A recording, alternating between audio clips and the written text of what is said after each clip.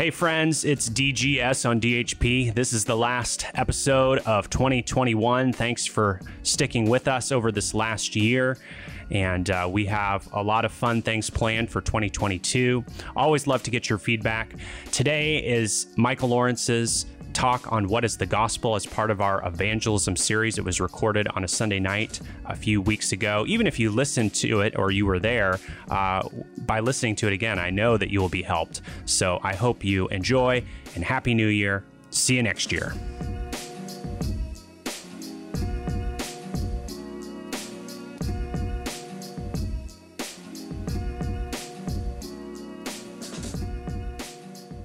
Okay, so I've got my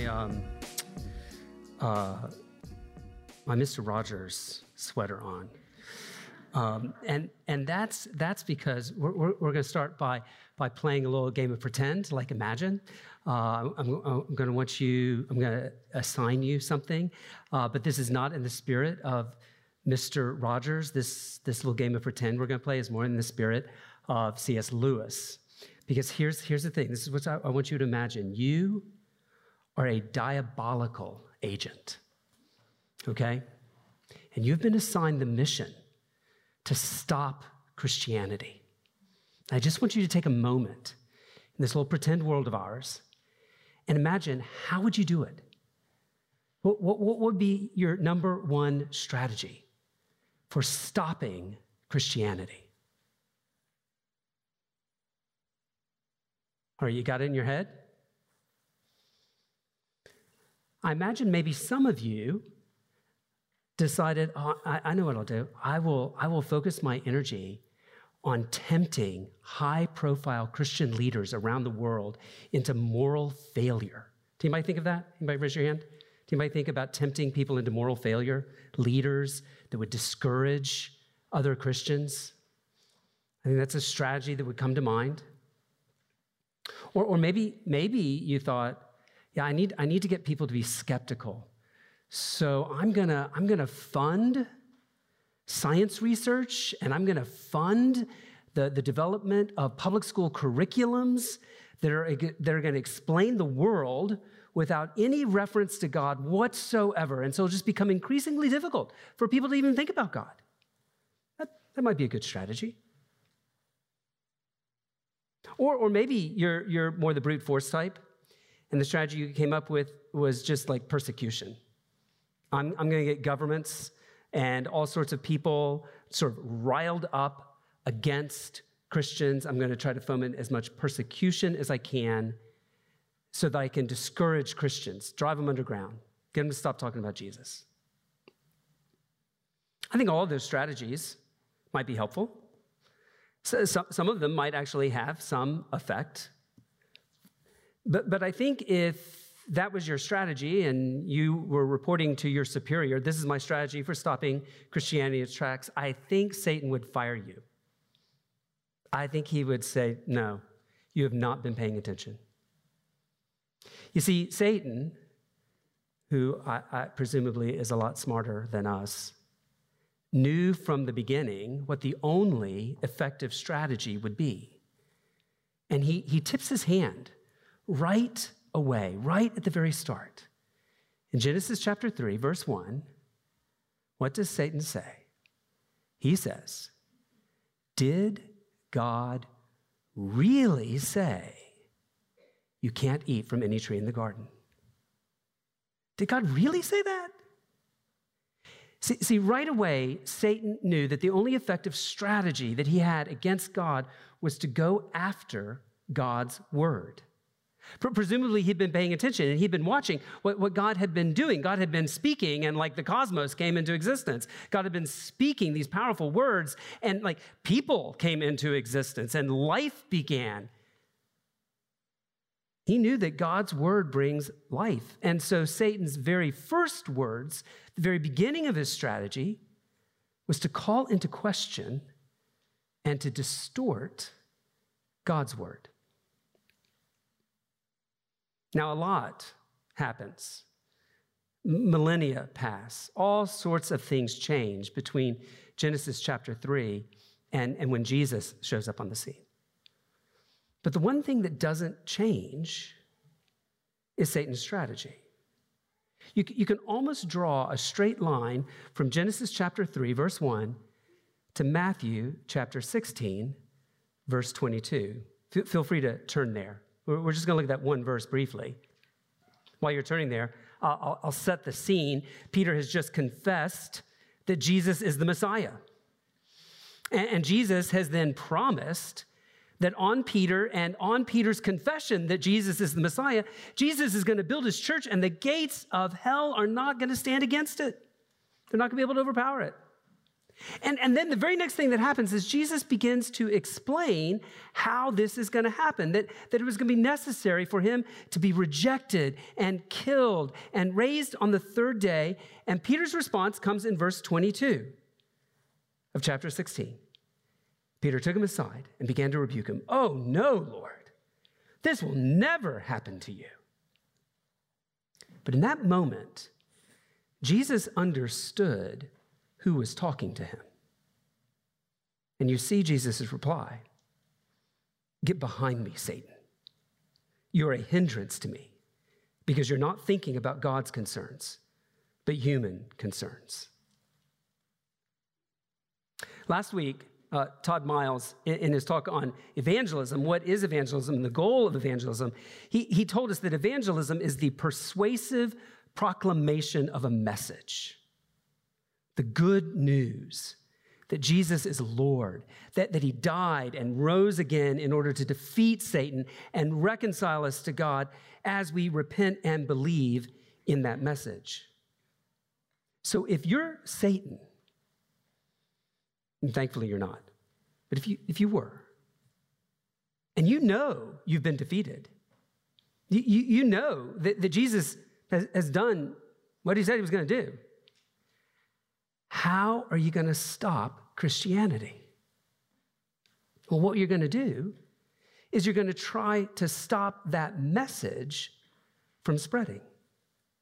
And of course, if you can't stop it from spreading, you're going to try and change the message. And if you can't change the message, then you're going to try to scramble the message. And if you can't scramble the message, then you're going to try to reinterpret the message. And if you can't reinterpret the message, you're going to try to dilute the message. And if you can't dilute the message, then at least you're going to try to distract us all from the message so that even though we believe it, we don't pay much attention to it. In other words, if this news that Todd talked to us about last week, if this message is the difference between salvation and damnation, don't you think that this news will be the number one target that all the powers of hell and our own sinful flesh will aim at and try to stop? This is the main idea that I want to try to convince you guys about tonight, right? We'll put it on the screen, and that'll be helpful because I didn't write it in my notes.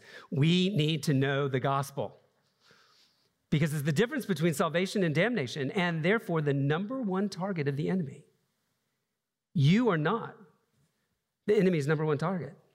I am not the enemy's number one target. The number one target of the enemy is the message of the gospel itself. Satan doesn't need pastors to fail morally, or Christians to be discouraged through persecution, or churches to be shut down by hostile governments, if he can simply make sure that the gospel that we're proclaiming and sharing and witnessing about isn't really the gospel, isn't the whole gospel, isn't the true gospel. Because only the gospel saves. No other message does it. This is why we need to know the gospel.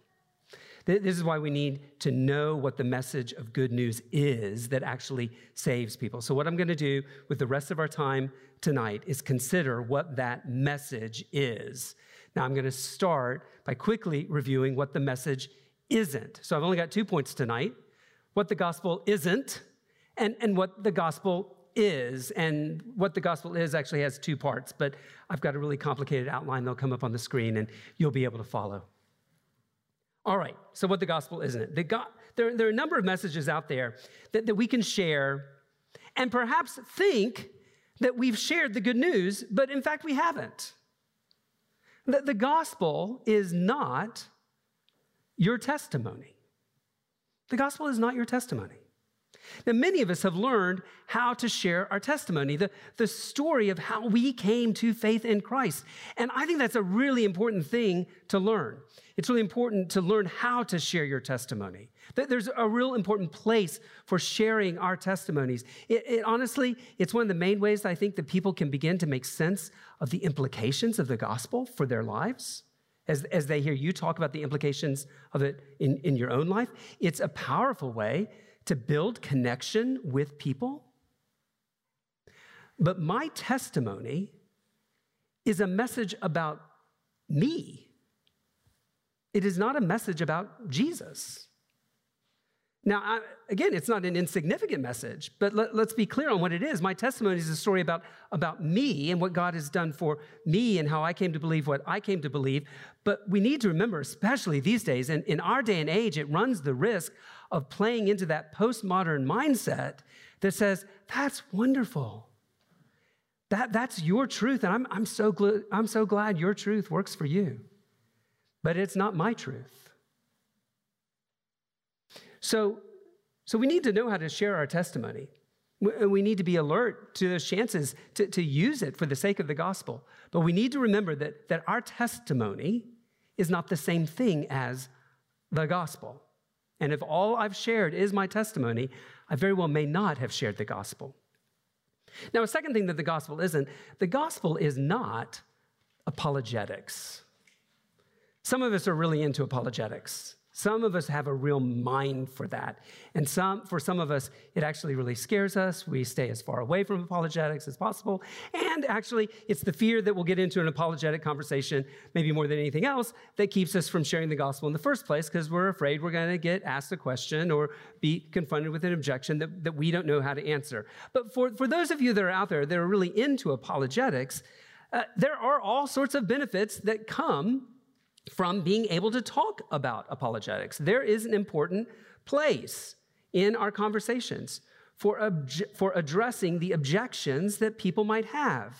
And they've got all sorts of objections, right? I mean, we might find ourselves needing to speak to the evidence for the existence of God or creation, special creation, or the resurrection, the evidence for an empty tomb. We might find ourselves being asked to address the problem of evil, or the possibility of a virgin birth.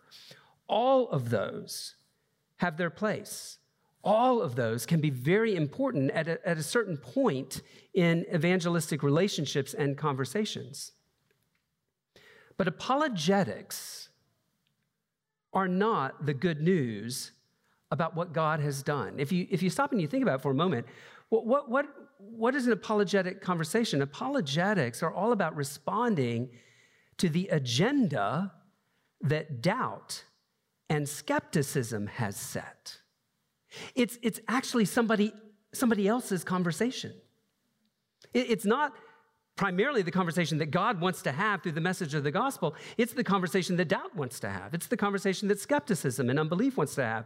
And, we need to have it. We need to be prepared to have it.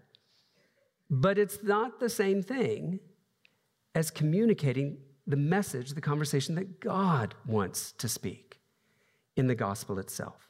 So the gospel is not my testimony. The gospel is not apologetics. Third, the gospel is not the benefits of the gospel. What do I mean by that? Well, I'm talking to a bunch of Christians. We really know, there are all sorts of really good things that come as a result of the gospel. When we come to Christ in the gospel, all of a sudden we find purpose and meaning in our lives. Many of us found freedom from addictions, and we all find freedom from slavery to sin. We're given the hope of heaven and the new creation. But the good news that saves is not the message that God loves you and has a wonderful plan for your life, and if you trust him, you can have all these good things. That's not the gospel. But it's very easy to confuse the gospel with the benefits of the gospel. When we confuse the gospel with the benefits of the gospel, I'm afraid that oftentimes we end up in a kind of soft sell, white bread, prosperity, gospel light evangelism. Who does not want to be happy? Do you know anybody who does not want to be happy? You know people that struggle to be happy. But do you know anybody who doesn't want to be happy? Who that's married doesn't want to have a better marriage?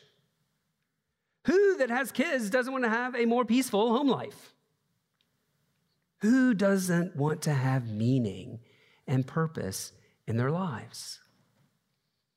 Everybody I know wants those things. But that doesn't mean that they want Jesus. The problem, of course, when we present the gospel and the promise of the gospel in terms of the benefits of the gospel, the problem is, and again, I'm talking to a bunch of Christians, and some of you have been following Christ for a while now, you know God doesn't actually promise all of those things in the gospel. And when we sell the gospel based on the benefits of the gospel, I'm afraid we set people up to have all sorts of doubts, all sorts of struggles, when some of those benefits don't pan out the way they thought they were supposed to. So we need to be clear on what the gospel is not.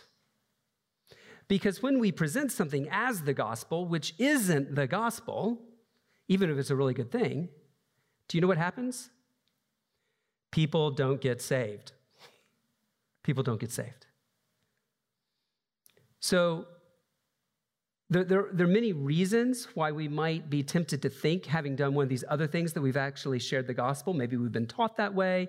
Maybe we are sort of given in that direction. We kind of like talking about some of these other things. And again, let me just say, there's a place for all of it. But none of that I just went through is the gospel. So what is the gospel? Well, here's the second point. What is the gospel? Here's how Todd articulated it last week. It's kind of long, so we're going to put it on the screen. Here was Todd's definition. The gospel is the message that Jesus Christ is Lord, and that he has died for sin to reconcile us to God and defeat the devil, thereby ushering in the kingdom of God. It, that is the gospel message, includes the explanation of how Christ died for sin and how one can be reconciled, namely through repentance and faith in Christ. Now, we'll leave that up there for a minute. That's not the only way you could describe, I think, biblically and faithfully the gospel, but that's the way Todd described it last week, so I thought we would just stick with it, because I think it's pretty good. It is a message that Jesus Christ is Lord, that he's died for sin to reconcile us to God and defeat the devil, thereby ushering in the kingdom of God. It includes the explanation of how Christ died for sin and how one can be reconciled, namely through repentance and faith in Christ. Now, that's a long statement. Actually, combined in that one statement are two different ways that the Bible talks about the gospel. Now, I've described this elsewhere in my book on biblical theology. I talked about the gospel as biblical theology tells the gospel. And then I've talked about the gospel as systematic theology tells the gospel. Matt Chandler, in that little book, Explicit Gospel, which somebody got it over there, he talks about it as the gospel in the air and the gospel on the ground. The big picture gospel and the boots on the ground, kind of personal in your face gospel. Both are true. Both are necessary. But I think it's really important to understand how these two different ways of talking about the gospel from the Bible's perspective, how these two different ways relate. Because by itself, the biblical theology gospel doesn't save anyone. On the other hand, while the systematic theology, the gospel on the ground, saves, when it's cut off from the context of the larger story, the gospel in the air, the biblical theology gospel, when it's cut off from that larger story, it doesn't make much sense. And it runs the risk of becoming a very privatized experience that's all about me and Jesus, that increasingly is all about me, that makes me the point of it all. And whenever I become the point of it all, bad things happen. Like that, just ask my wife. When I become the point, like good things don't happen, not in my life or the lives of people around me, okay? So I want to look at these two different ways of thinking about the gospel, the gospel as biblical theology tells it, and the gospel as systematic theology tells it, and think about how the two relate so that we are very clear on what the gospel is. So we're going to look first at the cosmic gospel of biblical theology. In Mark chapter 1, verse 14, we read, Jesus went to Galilee, proclaiming the good news, that is the gospel, of God. And here's what he proclaimed. The time is fulfilled, and the kingdom of God has come near. Repent and believe the good news, that is the gospel. So here's the way that the biblical theology, sort of this gospel in the air, talks about gospel. The gospel is the good news that Jesus is Lord, that he's the king, and through his life and death and resurrection, he has actually brought the kingdom of God. It has entered into time and space. Now, the kingdom of God is not a place. It's not a realm that has geographical boundaries. The way the Bible talks about the kingdom of God that Jesus brought is it is a reign. It is the saving power, the saving reign of King Jesus. So how does biblical theology tell this story of the coming of the kingdom, this good news? Well, it does it this way. When God created the world, Adam and Eve lived under the good reign of God. But their rebellion in the fall transferred them and transferred all of us from the kingdom of God to the kingdom of Satan, where death reigned, not life. But now, through the life, death, and resurrection of Jesus, the kingdom of God has been inaugurated anew. Sin has been judged. It's been defeated. The church is now the realm where the Spirit of God reigns, bringing eternal life, the life of the kingdom to God's people. And we look forward to the day when that kingdom comes in all of its fullness at Christ's return, when all sin and all evil is finally and forever judged and everything is made new. And we can summarize this telling of the gospel, the good news of the kingdom, in 4 words: creation, fall, redemption, consummation. It's an easy way of remembering the big storyline of the whole Bible, which is giving this massive, life-changing, in so many ways, life-changing message of good news. This is good news. It is a grand story that makes sense of the brokenness that we see all around us. It's a story that gives dignity and meaning to human life now. It's a story that points to real hope for the future. And discovering that story, and the fact that my life was taken up in that story, it made a huge difference for me. Many of you have heard my own testimony and how God used this biblical theology gospel to keep me from walking away from the faith as something that was irrelevant. It was this grand story that introduced me to the idea of the lordship of Christ, and that Christianity actually had bearing and meaning on my life now. It wasn't just something that saved me from my sins in the past and gave me a promise of heaven in the future, a kind of fire insurance gospel. No, it was much bigger than that, and it encompassed my whole life. So I'm a big fan of the biblical theology gospel. But these days, a lot of evangelicals think that this is the only articulation of the gospel we need, or at least the main one. And they point to passages like Mark 1 that I read, Mark 1, verse 14, or Luke chapter 4 that we heard read this morning. They point to passages like that and they say, look, this is the way Jesus preached the gospel. He talked about bringing the kingdom.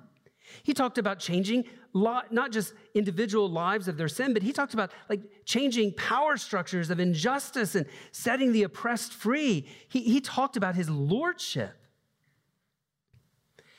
And many evangelicals would suggest today that the gospel of forgiveness of sins through Christ's death on the cross is frankly, it's just too small and narrow. In fact, recently, somebody told my wife that it wasn't even right to refer to that as the gospel.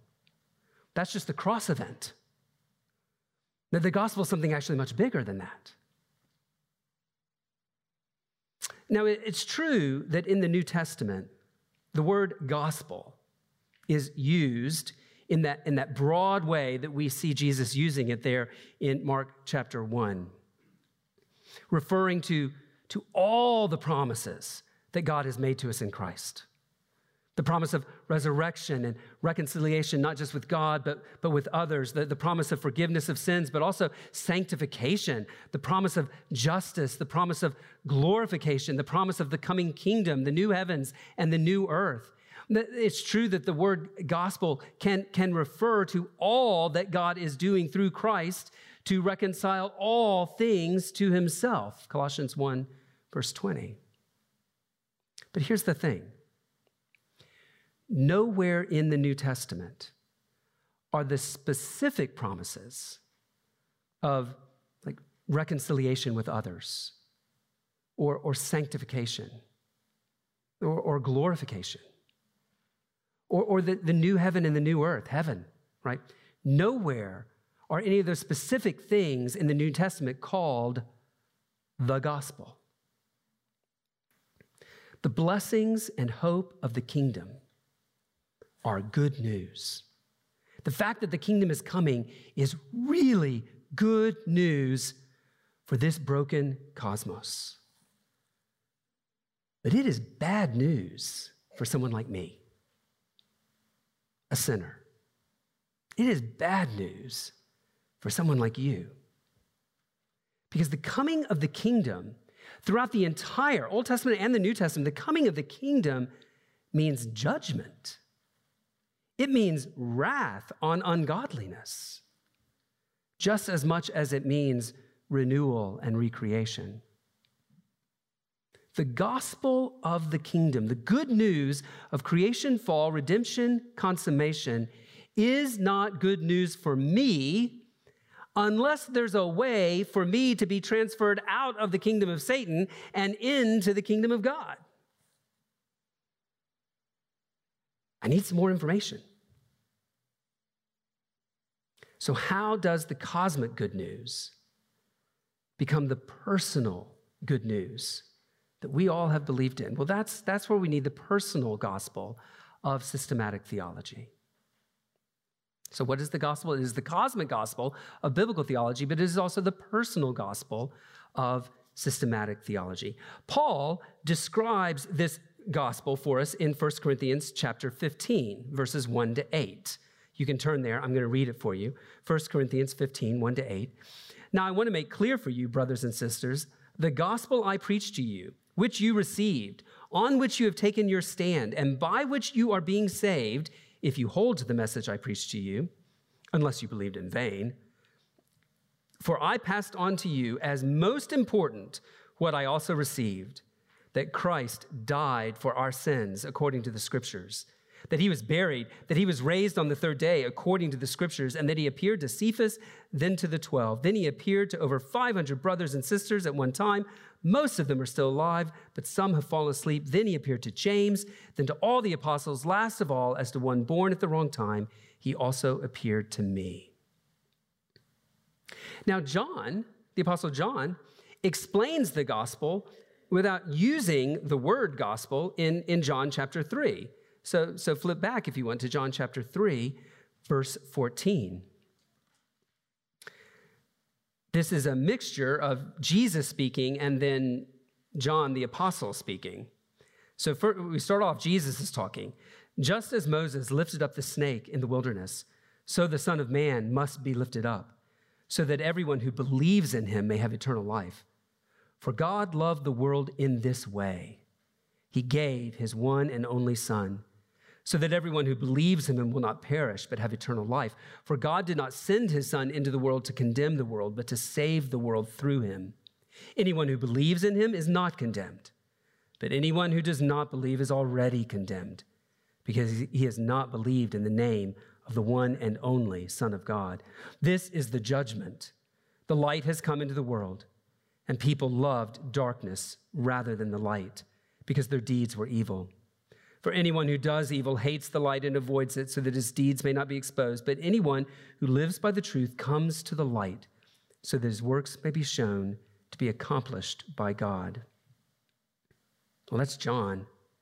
Peter describes it in 1 Peter chapter 1, beginning in verse 18. 1 Peter chapter 1, verse 18, Peter says, "For you know that you were redeemed from your empty way of life, inherited from your fathers, not with perishable things like silver or gold, but with the precious blood of Christ, like that of an unblemished and spotless lamb. He was foreknown before the foundation of the world, but was revealed in these last times for you. Through him you believe in God, who raised him from the dead and gave him glory, so that your faith and hope are in God." And then skipping down to verse 23, "You have been born again, not of perishable seed, but of imperishable, through the living and enduring word of God." What is that word? Verse 25, "This word is the gospel that was proclaimed to you." Throughout the New Testament, whether we're looking at Jesus or the apostles, again and again, the apostles actually refer to the tradition or the teaching that has been handed down to them. That tradition or teaching, a known body of things, is understood as the content of the gospel. You can go and see this language being used in 1 Corinthians chapter 11, verse 2. You can look up these references later. Or 2 Thessalonians chapter 2, verse 15. Or Jude 3. Again and again and again, the apostles refer to this body of teaching, this tradition, this content that must be preached.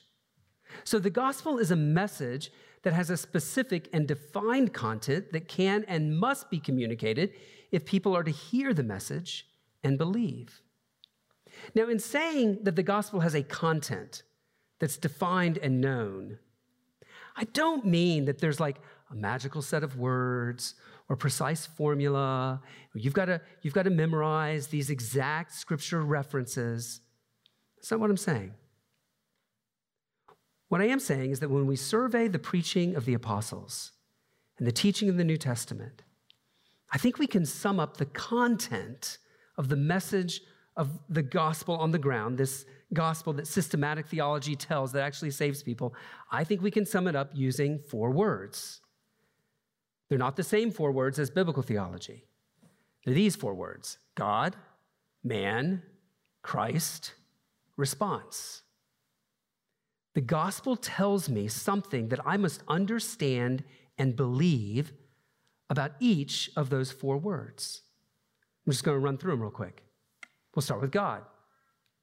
The good news is not that God is love. The good news is not that God loves you, though both of those statements are true.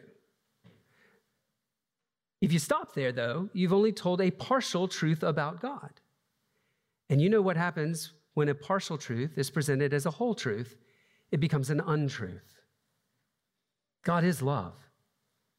But the scriptures are very clear that God is also holy and good. And we can't understand his love unless we understand it in light of his holiness. And we can't understand his holiness unless we understand it in light of his love.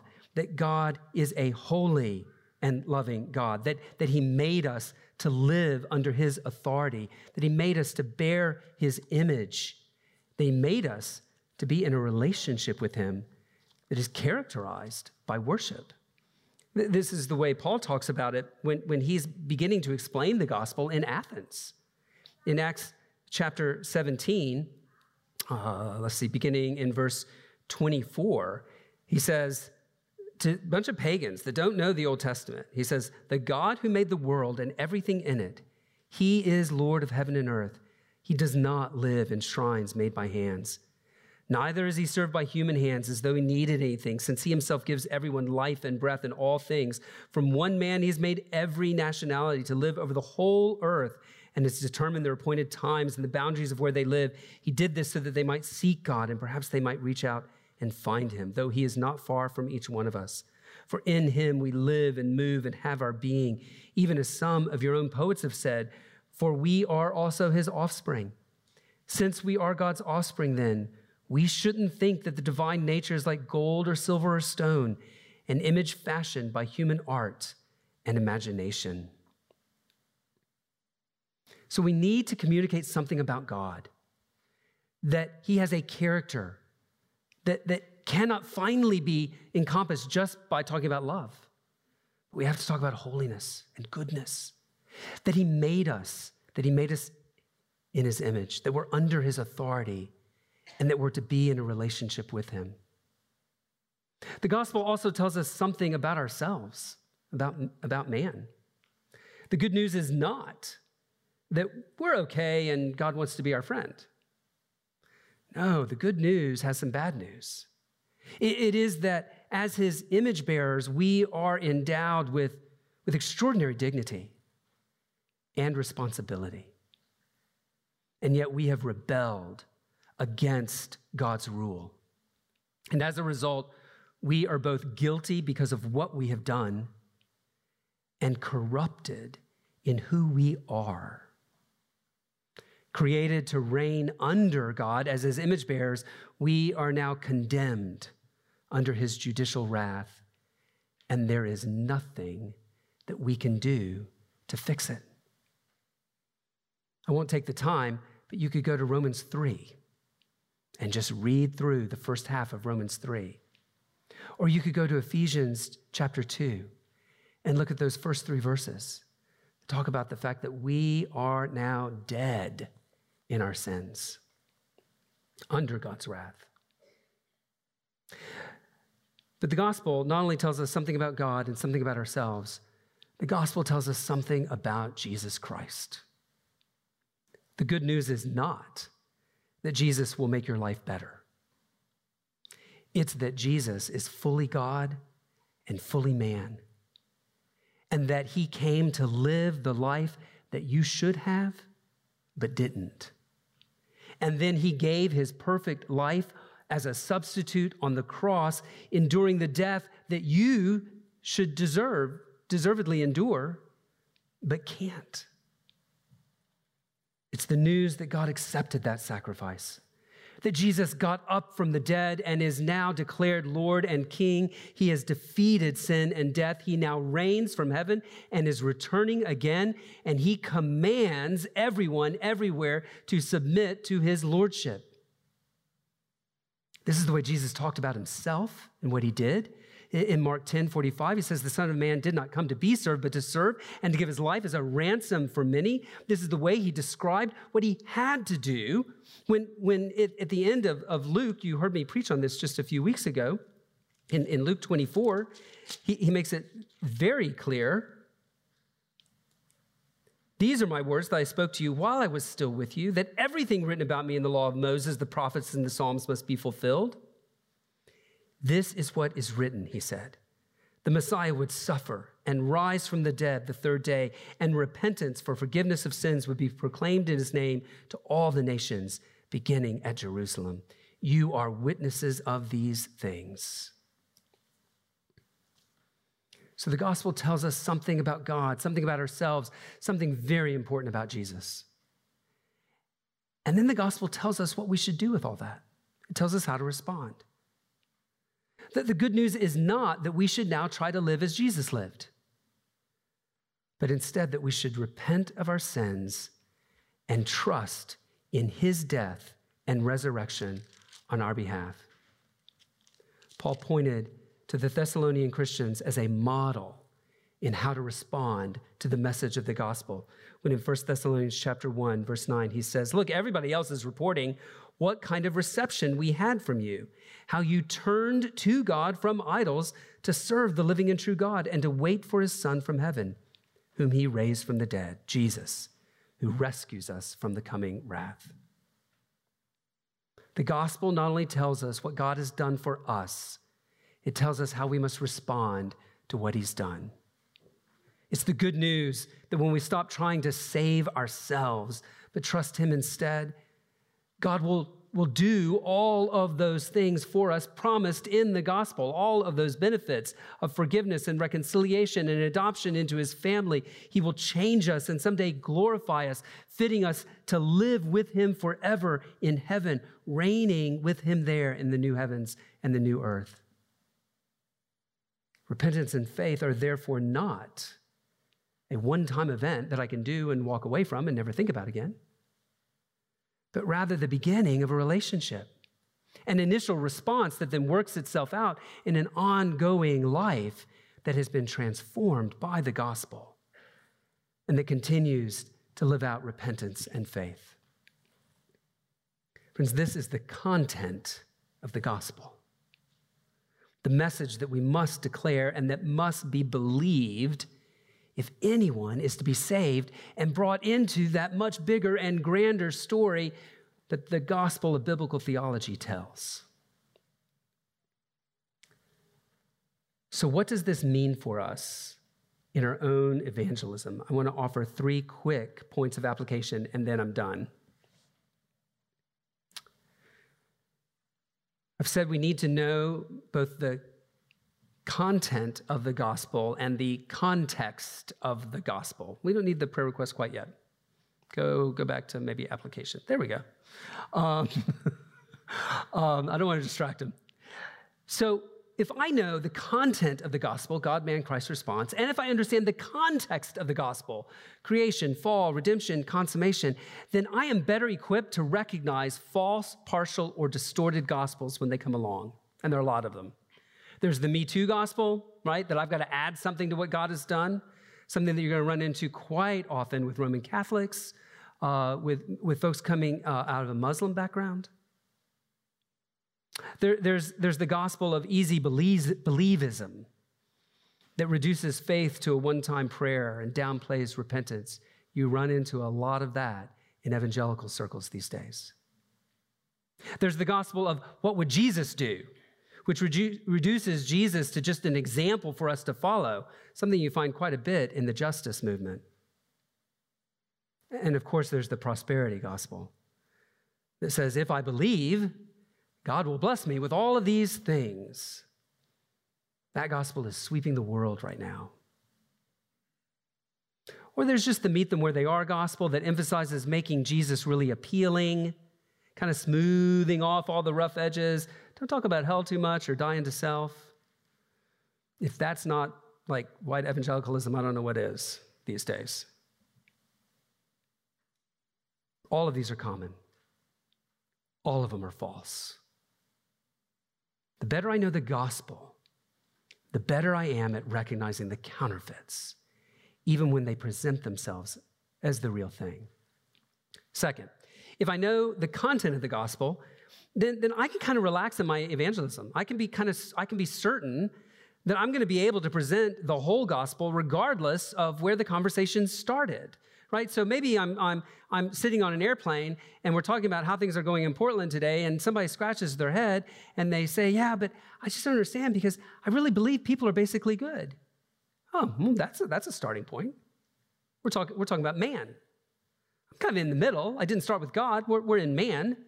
And also, we're in the fall, right? You know, and so I kind of know where I am, and I can begin to have a conversation. Or maybe I'm talking to somebody, especially here in Portland, and it's a conversation about spirituality and faith.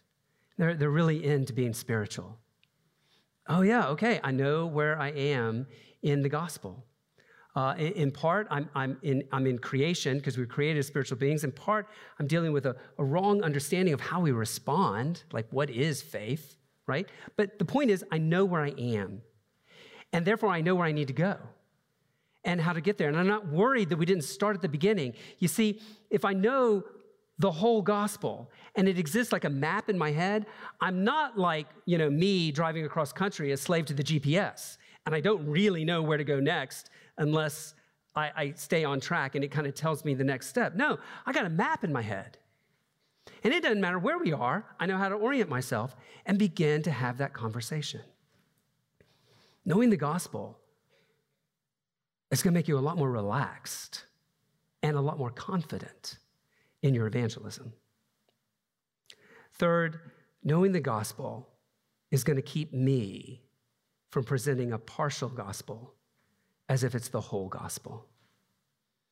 It's going to protect me from presenting a distorted gospel.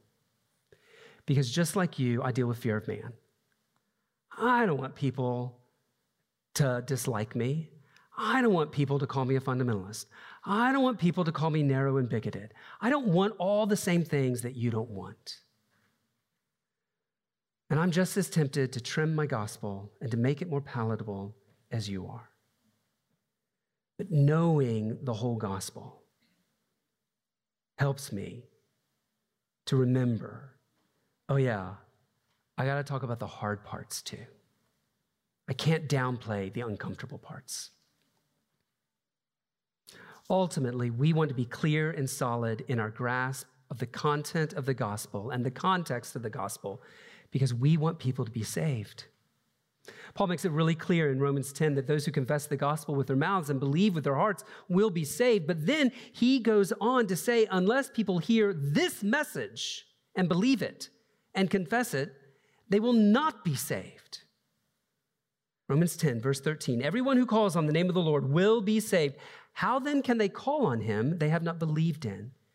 And how can they believe without hearing about them? And how can they hear without a preacher?